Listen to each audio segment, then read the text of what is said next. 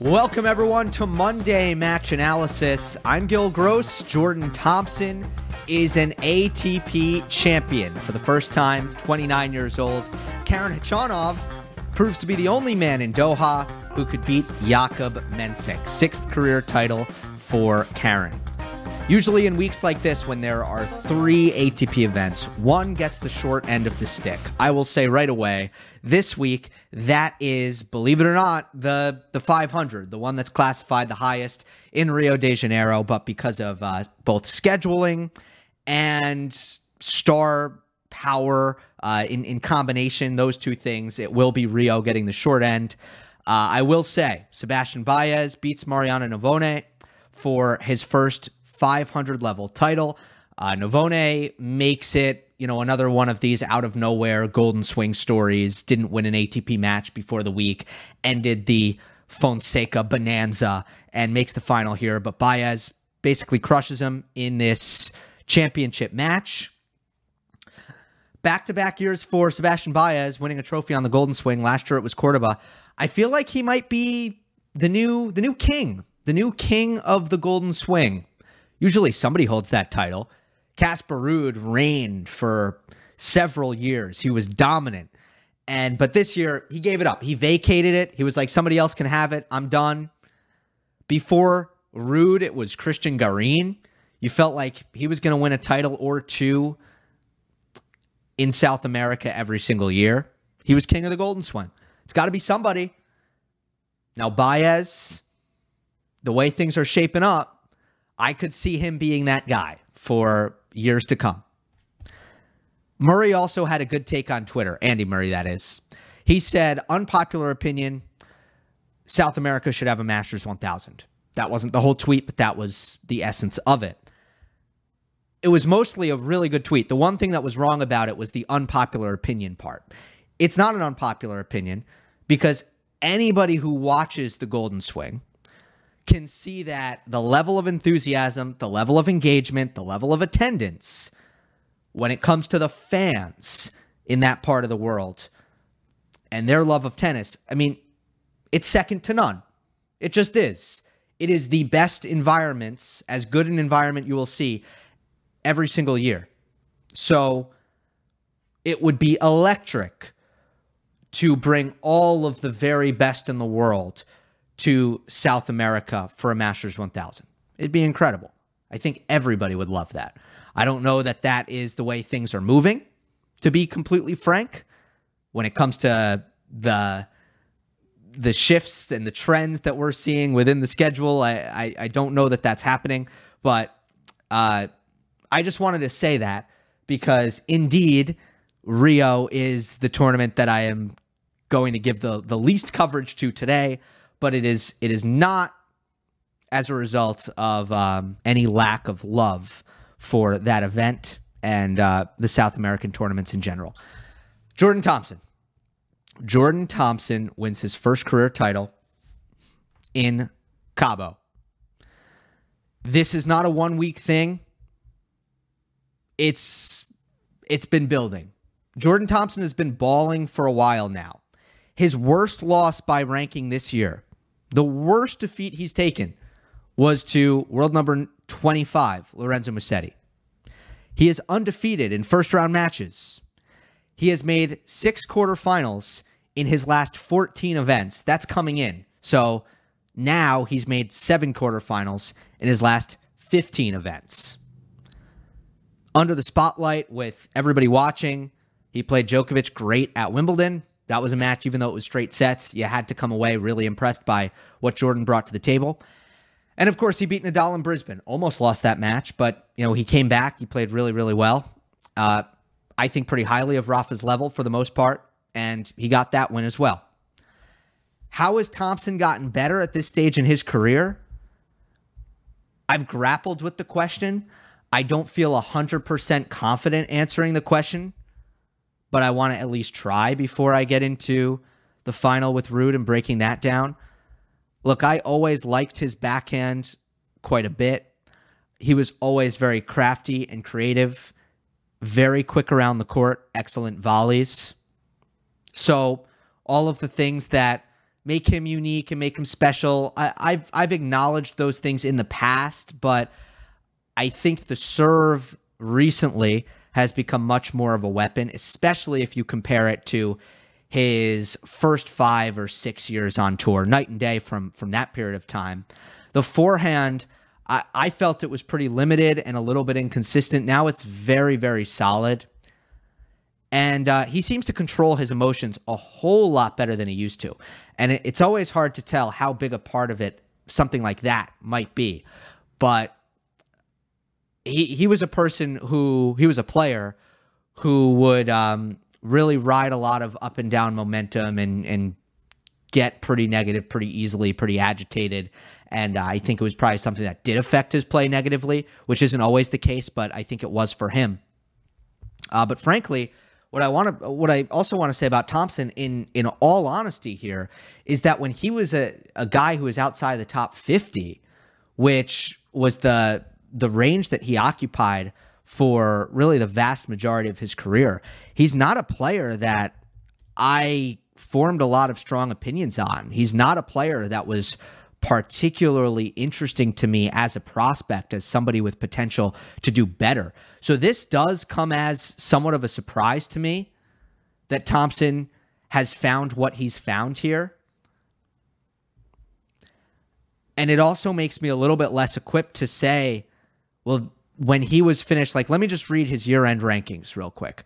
We'll start, he became a top 100 player in 2016. So it's 79, 94, 72, 63, 51, 75, 84, 55 last year, because second half of last year, he was playing really well. And that started with the grass court season, and he made the final in Hertogenbosch.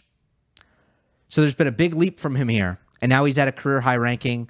Right now it's 40, but I'm talking on Sunday, so it's going to go up to whatever it's going to go up to, certainly a few spots at the very least. What I was curious going into this match against Casper Ruud, this final, I was interested to see if Thompson was going to do what Cam Norrie did in Australia. Cam Norrie beat Casper Ruud in Australia by just daring him to hit backhand passing shots over and over again.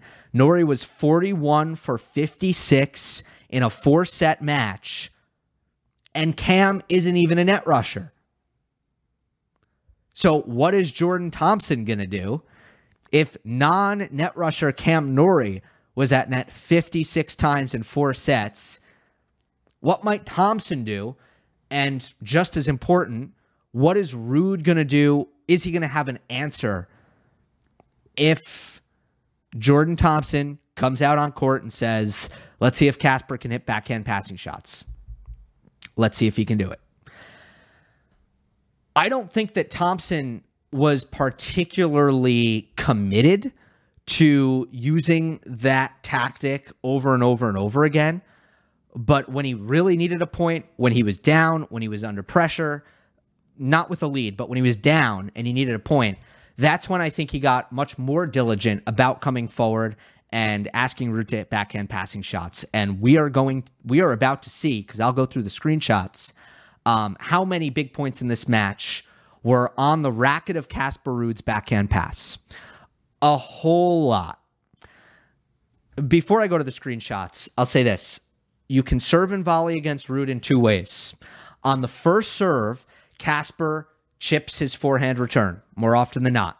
He holds a backhand grip, and if you hit to his backhand, he tries to hit over the ball. But if you hit to his forehand on the first serve, as long as he's standing in, he's going to chip the forehand return. You can serve and volley against that. On the second serve, Casper is usually going to move back. Not always. He's usually going to move back. When he moves back, you can hit a kick serve to his backhand, and you can serve and volley off of that. And it's very effective because even if Casper sees you coming and has plenty of time, you're never going to be too afraid of Casper Ruud hitting a backhand passing shot from 10 feet behind the baseline. You're just never going to be afraid of that. You're always going to feel like you're in a good position if that's the case. So particularly on the ad side, that is available. Those are the 2 ways that you can serve and volley against Ruud. In general, when it comes to Casper's passing shots, I'm seeing a couple of issues.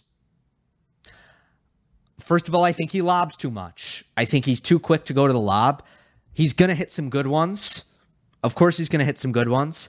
But I think sometimes he goes to it. It's not open. So if you have a really good, comfortable overhead, I feel like you're going to get some overheads when you approach Ruud's backhand because he's going to throw up lobs when they're not really there. And when I say they're not really there, all I'm saying is you're not crowding the net. You're not on top of the net to the point where a good lob is going to beat you over your head. That's all I'm saying.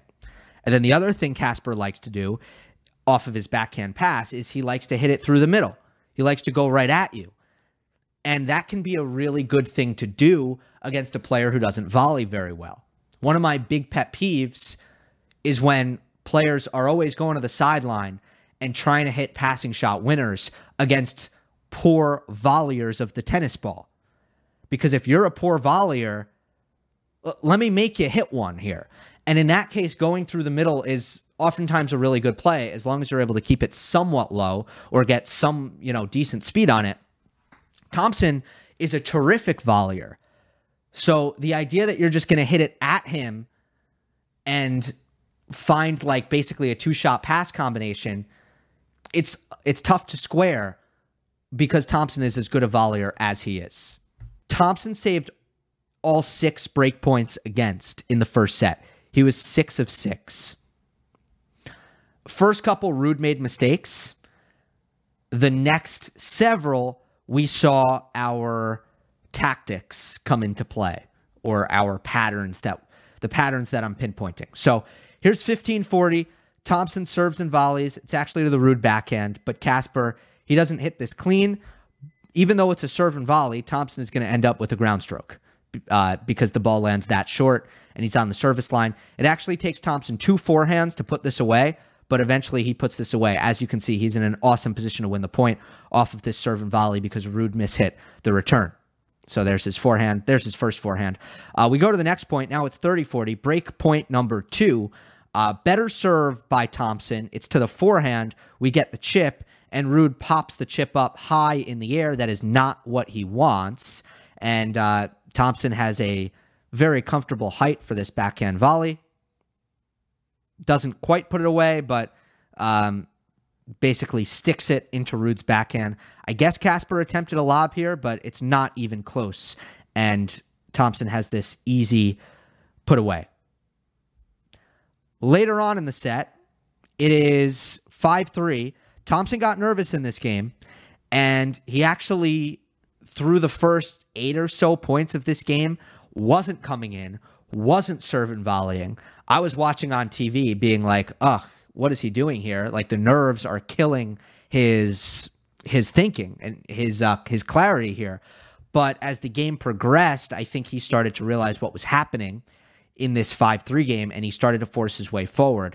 This is actually a second serve, though, and it's a second serve that Ruud is up on, but he does not hit a good return. As we know, this is trouble. If you're going to take the return early, you better hit it well. He doesn't make Thompson move. Thompson hits a big forehand inside in, lots of pace. Chip by Casper Ruud, middle of the court. Approach shot opportunity for Jordan Thompson. An obvious approach shot opportunity. Which side do you think he's going to go to? You guessed it. He's going to the backhand. Is this a great approach? It's fine. It's like an average approach, pretty solid. But here's an example. Ruud goes to the lob. The lob is not open. Casper is deep in the court. Thompson, what is he? 6 inches inside the service line? Where are you lobbing it to?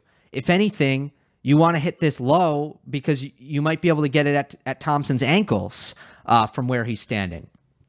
So the lob is not the play.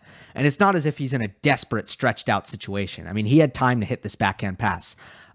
Thompson actually doesn't finish this first overhead, but he's going to finish this second backhand volley. Short in the court. Ruud gets up to it, but he digs out this backhand angled slice. It's not really a slice. It's more of like a scoop. I feel like in tennis, we need better terminology for that shot. When players are coming up to the short ball, either the drop shot or the drop volley, and they kind of dink I guess pickleball has hijacked that term, but they kind of dink it cross court, short angle. It's like we don't have a great word for that shot in the sport. Obviously, you're using a continental grip, but it's not really a slice. I digress. So that was the first break point of this game. Here's the second break point of this game. This is another second serve.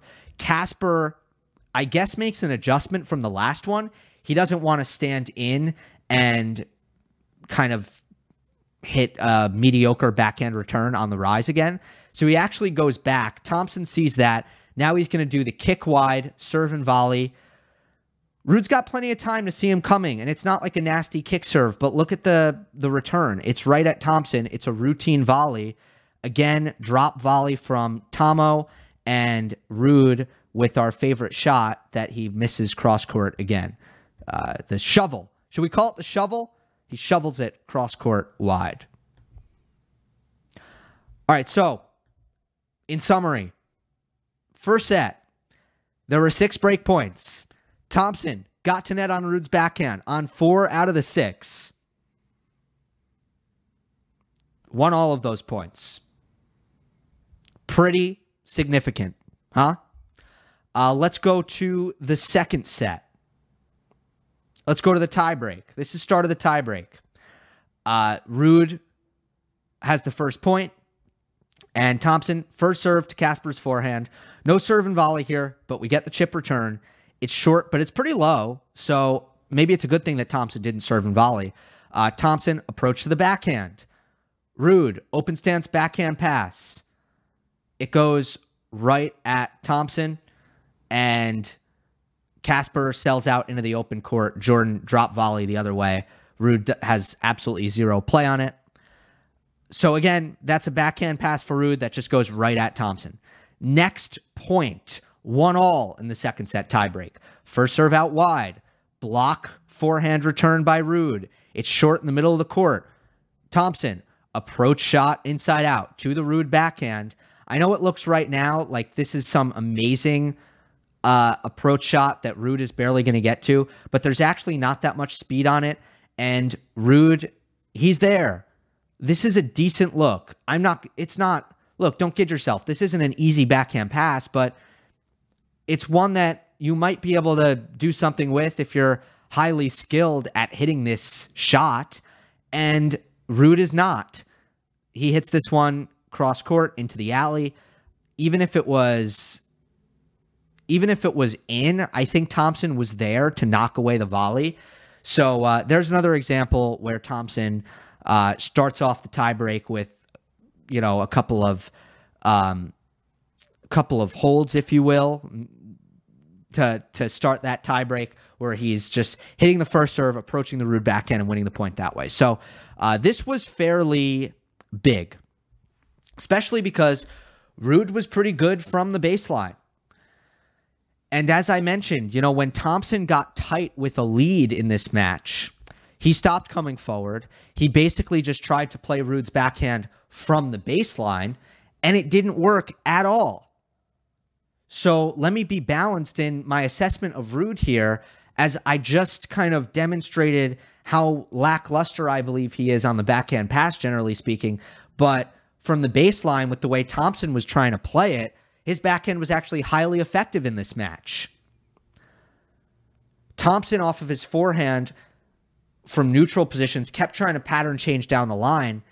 And if it's not precise and you don't have Ruud pulled off the court and you try to go down the line, you open up the runaround. I mean, Ruud just kept running around that pattern change forehand line and hitting forehands inside out off of that.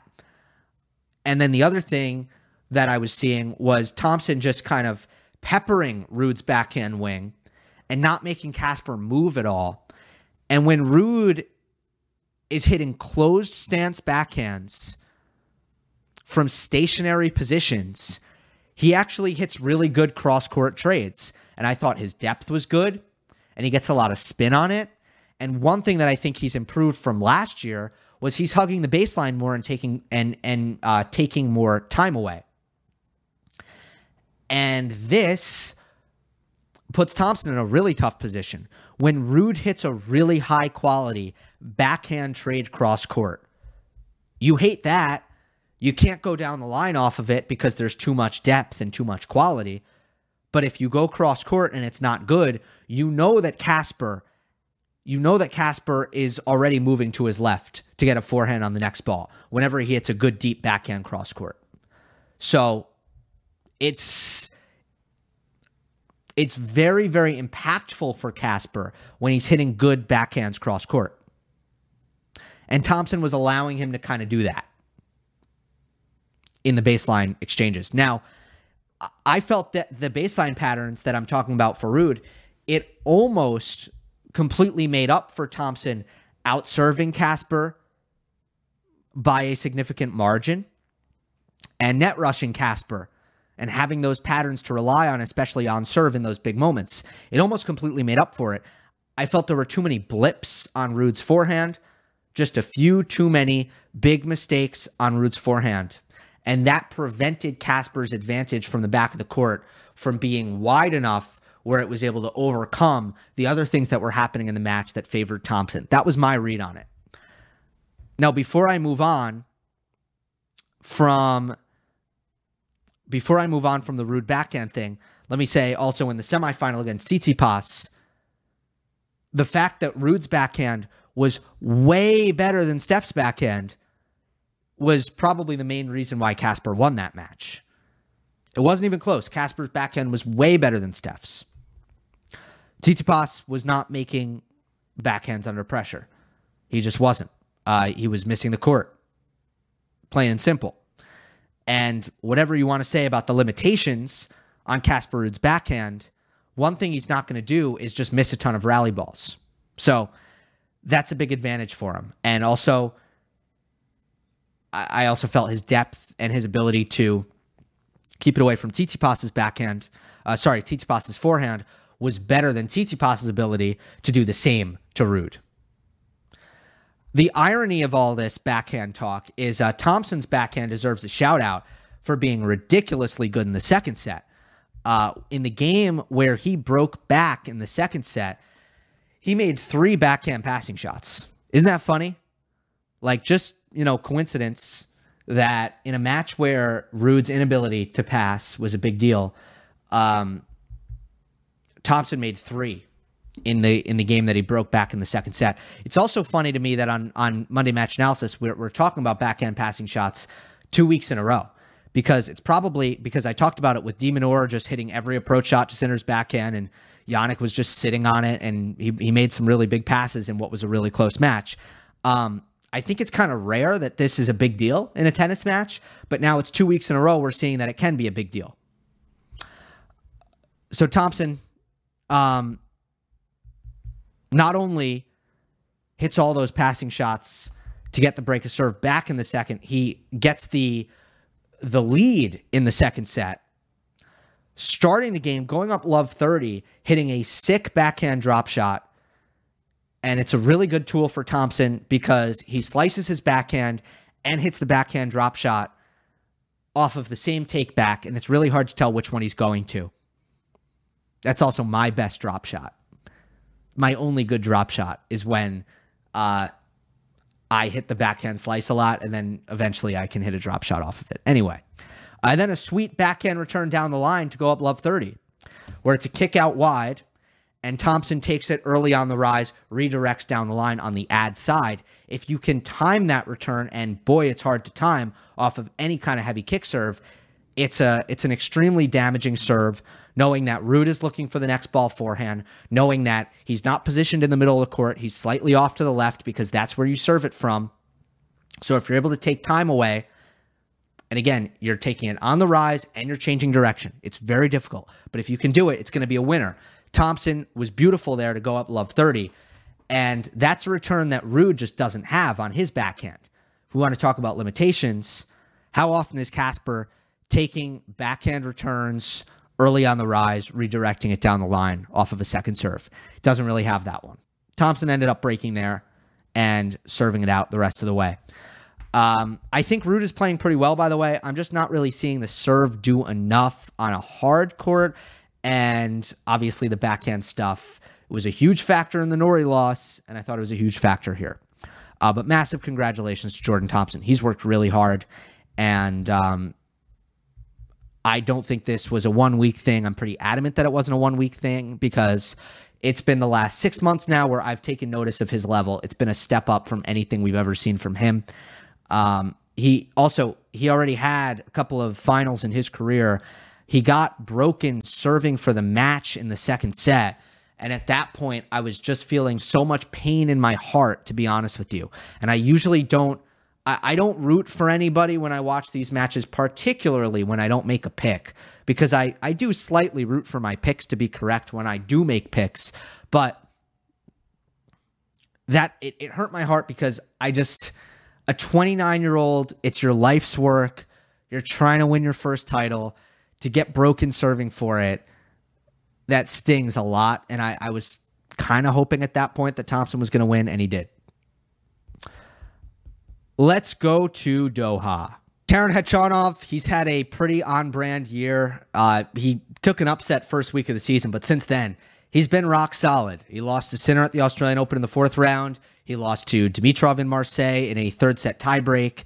And this week, draw opened up a little bit. I mean, it was an ATP 250. Popper and Mensik were playing really well, in my opinion, but he didn't play a top 40 opponent. And he goes all the way, and he converts it into a title, which is kind of a big deal for him because it was a big problem trying to win these kinds of titles for a long time in his career. He won 4 in 2018, and then he didn't win another until last year, and he did it after the U.S. Open in Zhuhai.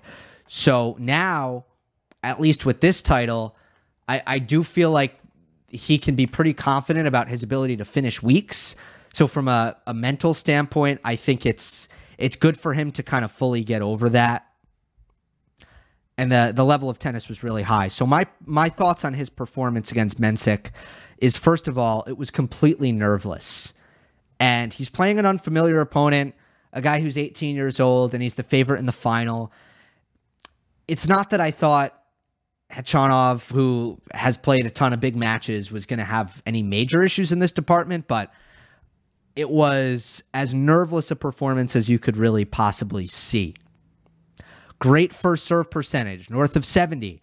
Really good at landing the first serve out wide and then hitting a big +1 into the open court. And crucially, he can do that off of both wings. There's really nowhere to hide based on where you put the return.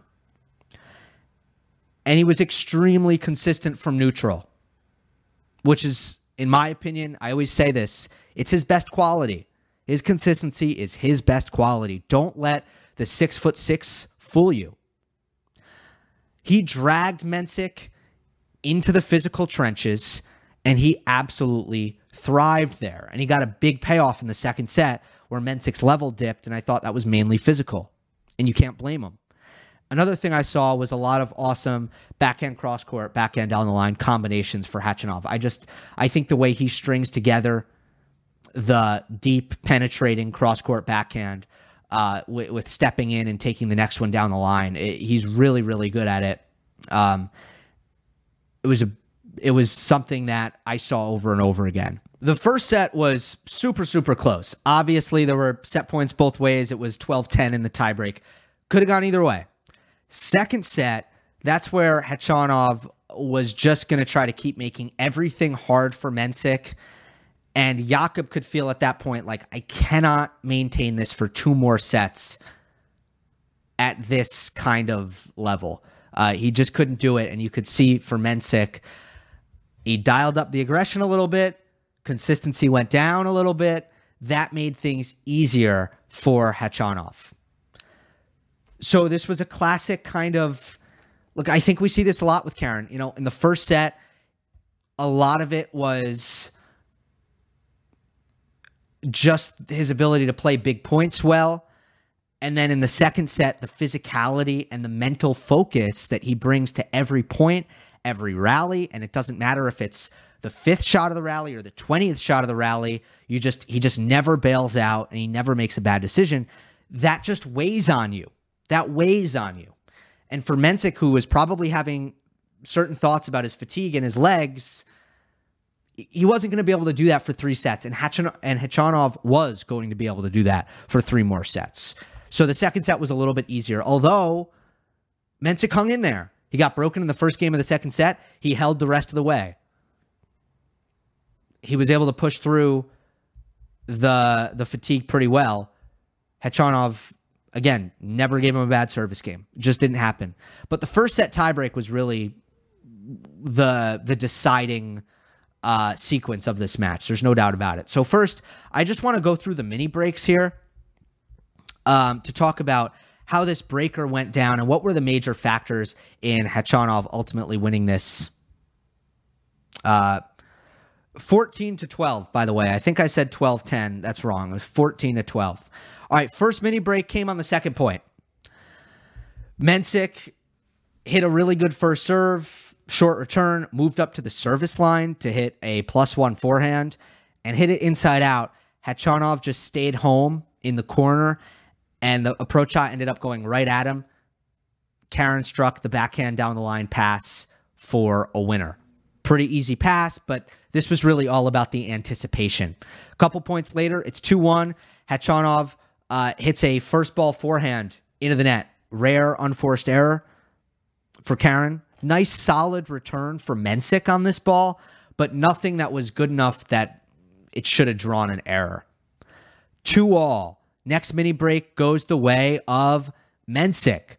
Khachanov hits a nice serve, +1 forehand cross court, has a really routine backhand volley, and just blows it. He hits it into the net. Khachanov's volleys were awful. They were awful in this match. But sometimes if you're as good from the back of the court and you serve as well as Karen did, it just doesn't matter. So Mensik's up the mini break at 5-4. He ends up double faulting at 5-4. And from here, from 5-all, they win 15 service points in a row. It was spectacular. The level of serving on both sides was awesome to see. It was immaculate. So props to Mensik, props to Khachanov. What a display. At 12-13, Mensik he finally missed a first serve. He hit a slow second serve, and Khachanov had a forehand. He hit it inside out, ripped it, forced the error. Pretty weak second serve there for Mensik. I do think that part of his game will get better. It will start to catch up with his first serve. And that was all she wrote in the first set tiebreak. Other than the mini breaks, there were a couple of spectacular moments for Khachanov that were absolutely crucial. One at 2-5, unbelievable point where Mensik was fully in charge and Khachanov hit a backhand lob to neutralize and reset the point. That was phenomenal. And then later on, he would hit a great backhand down the line, a great forehand inside-out approach shot right into the corner to force the error behind that. It was a really long point. It was constant quality from Khachanov, unbelievable. And he would have been down 2-6. So he doesn't win this point at 2-5. He wouldn't have won the tiebreak. And then at 10-all, second serve. So another chance here where we have a missed first serve. They get into a very, very, very long rally. And again, Karen is just a machine. An absolute machine. And every ball is deep. And he's just not missing. He's a ball machine. That's it. And eventually, Mensik is going to hit a forehand down the line. It's going to go wide. And was it a high percentage attempt? No. But once you're into the 20s here, it just becomes about shot tolerance. And Mensik actually has quite a bit of shot tolerance, but he's not Khachanov. So the one thing also I will say, though, Mensik did have a chance to come into net early in that point. Didn't do it. And eventually he got neutralized as a result. One other thing. Regret for Mensik, he lost his forehand return. And there was a set point at 5-6 where he had a makeable forehand return, didn't make it. And at 8-all, another one, forehand return, didn't make it. These were off of pretty average Khachanov first serves. So those are all my thoughts when it comes to the first set tiebreak. I talked about Khachanov and what I think about his performance, and I don't have anything more to say about him. Let me end on Mensik. because and I know, if you didn't see the mailbag with Abigail, I encourage you to check that out. That was a really good conversation where we do talk about Mensik and Fonseca in depth. I want to summarize my thoughts here, though, as well. These guys, these young guys, they come in, they have a big result, and what happens on this show? I praise them.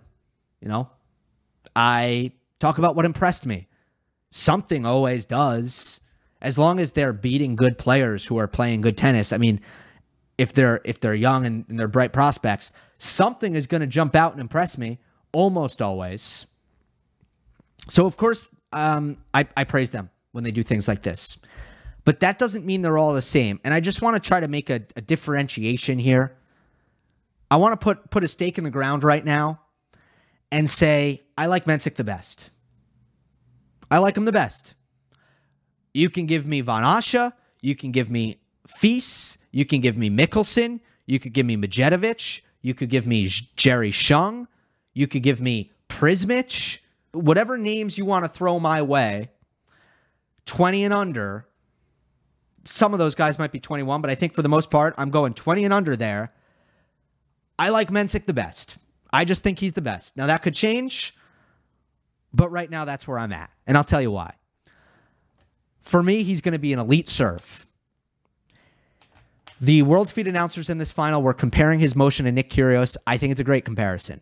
It is silky, smooth, flowy. He's 6'4". It's a pinpoint serve. It's got great tempo. He's got a low toss. It's pretty hard to read. I can go on and on. The serve is a gem, and he's only 18, and he hits spots. It's wild to me. Khachanov, after the match, said at some times it felt like he was playing John Isner. Do I think we're meant to take that literally? No.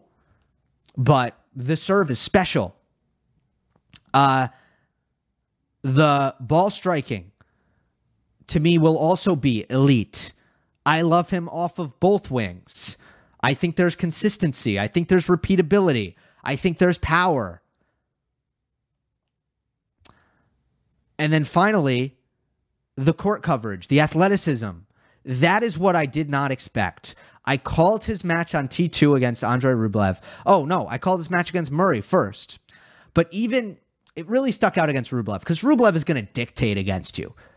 Like, Rublev is going to give you world-class forehands, corner to corner to corner to corner to corner. And he's going to go bwah, bwah, bwah, bwah, bwah. And that is going to be a really good test of how well you move. And Mensik was staying in those rallies for an extra however many balls, whatever. He was staying in those rallies.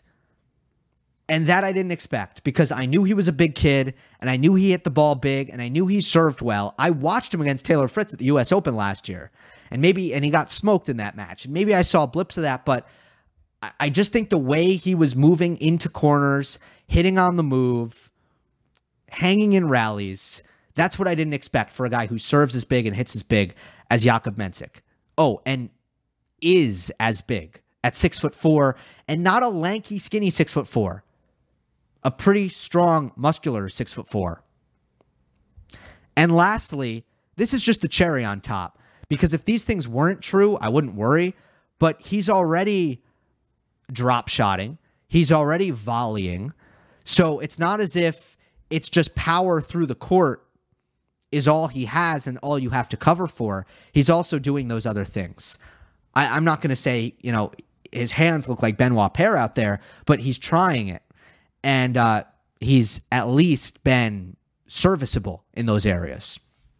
So when I look for prospects, I want to see two-way players. I want to see players who have the potential to be among the best offensively and defensively, if I'm going to boil this down. And that's what I saw for Alcaraz. Not that I'm really apples to apples comparing the two, but for me, Mensik has that obvious potential to do that, to be elite offensively, which I think is a sure thing. Elite defensively, I think is a possibility. And he just answers so many questions in the affirmative for me. By the way, he's already shown a lot of really impressive physicality in his game. Rarely can I look at an 18-year-old and say, there aren't a lot of questions there that I can't answer. And for some guys, there are questions, and eventually they turn into yeses. But for the first couple of years, they're shoulder shrugs. Like, oh, is he ever going to figure that out? Is he ever going to improve that? And they have a chance to do it. I'm saying Mensik right now at 18, I don't even know what the question is. That's what I'm saying. Because for Mickelson, I'm asking, does he move well enough? Van Asche and Prismic, are they too underpowered to be top teners down the road? Feast, like, does he do anything better than Mensik other than movement? Is his forehand better? Is his backhand better? Is his serve better? I guess I'll leave like Fonseca, and I didn't mention Fonseca. I didn't want to because I literally just watched him like basically for the first time. And I'm just not ready to really say if I like Fonseca or Mensik better. If you give me Fonseca versus Mensik, I don't know. But the rest of them, I'm ready to make that declaration. Mensik blew me away this week. I don't know what he could have done that could have left me more impressed. The draw comes out tomorrow. It is your one-stop shop for all the best tennis content on the internet, curated into one place. Newsletter that drops every Tuesday. To subscribe, go to thedraw.tennis. So I want to end on that reminder. Hope you enjoyed. Don't forget to subscribe. I'll see you next time.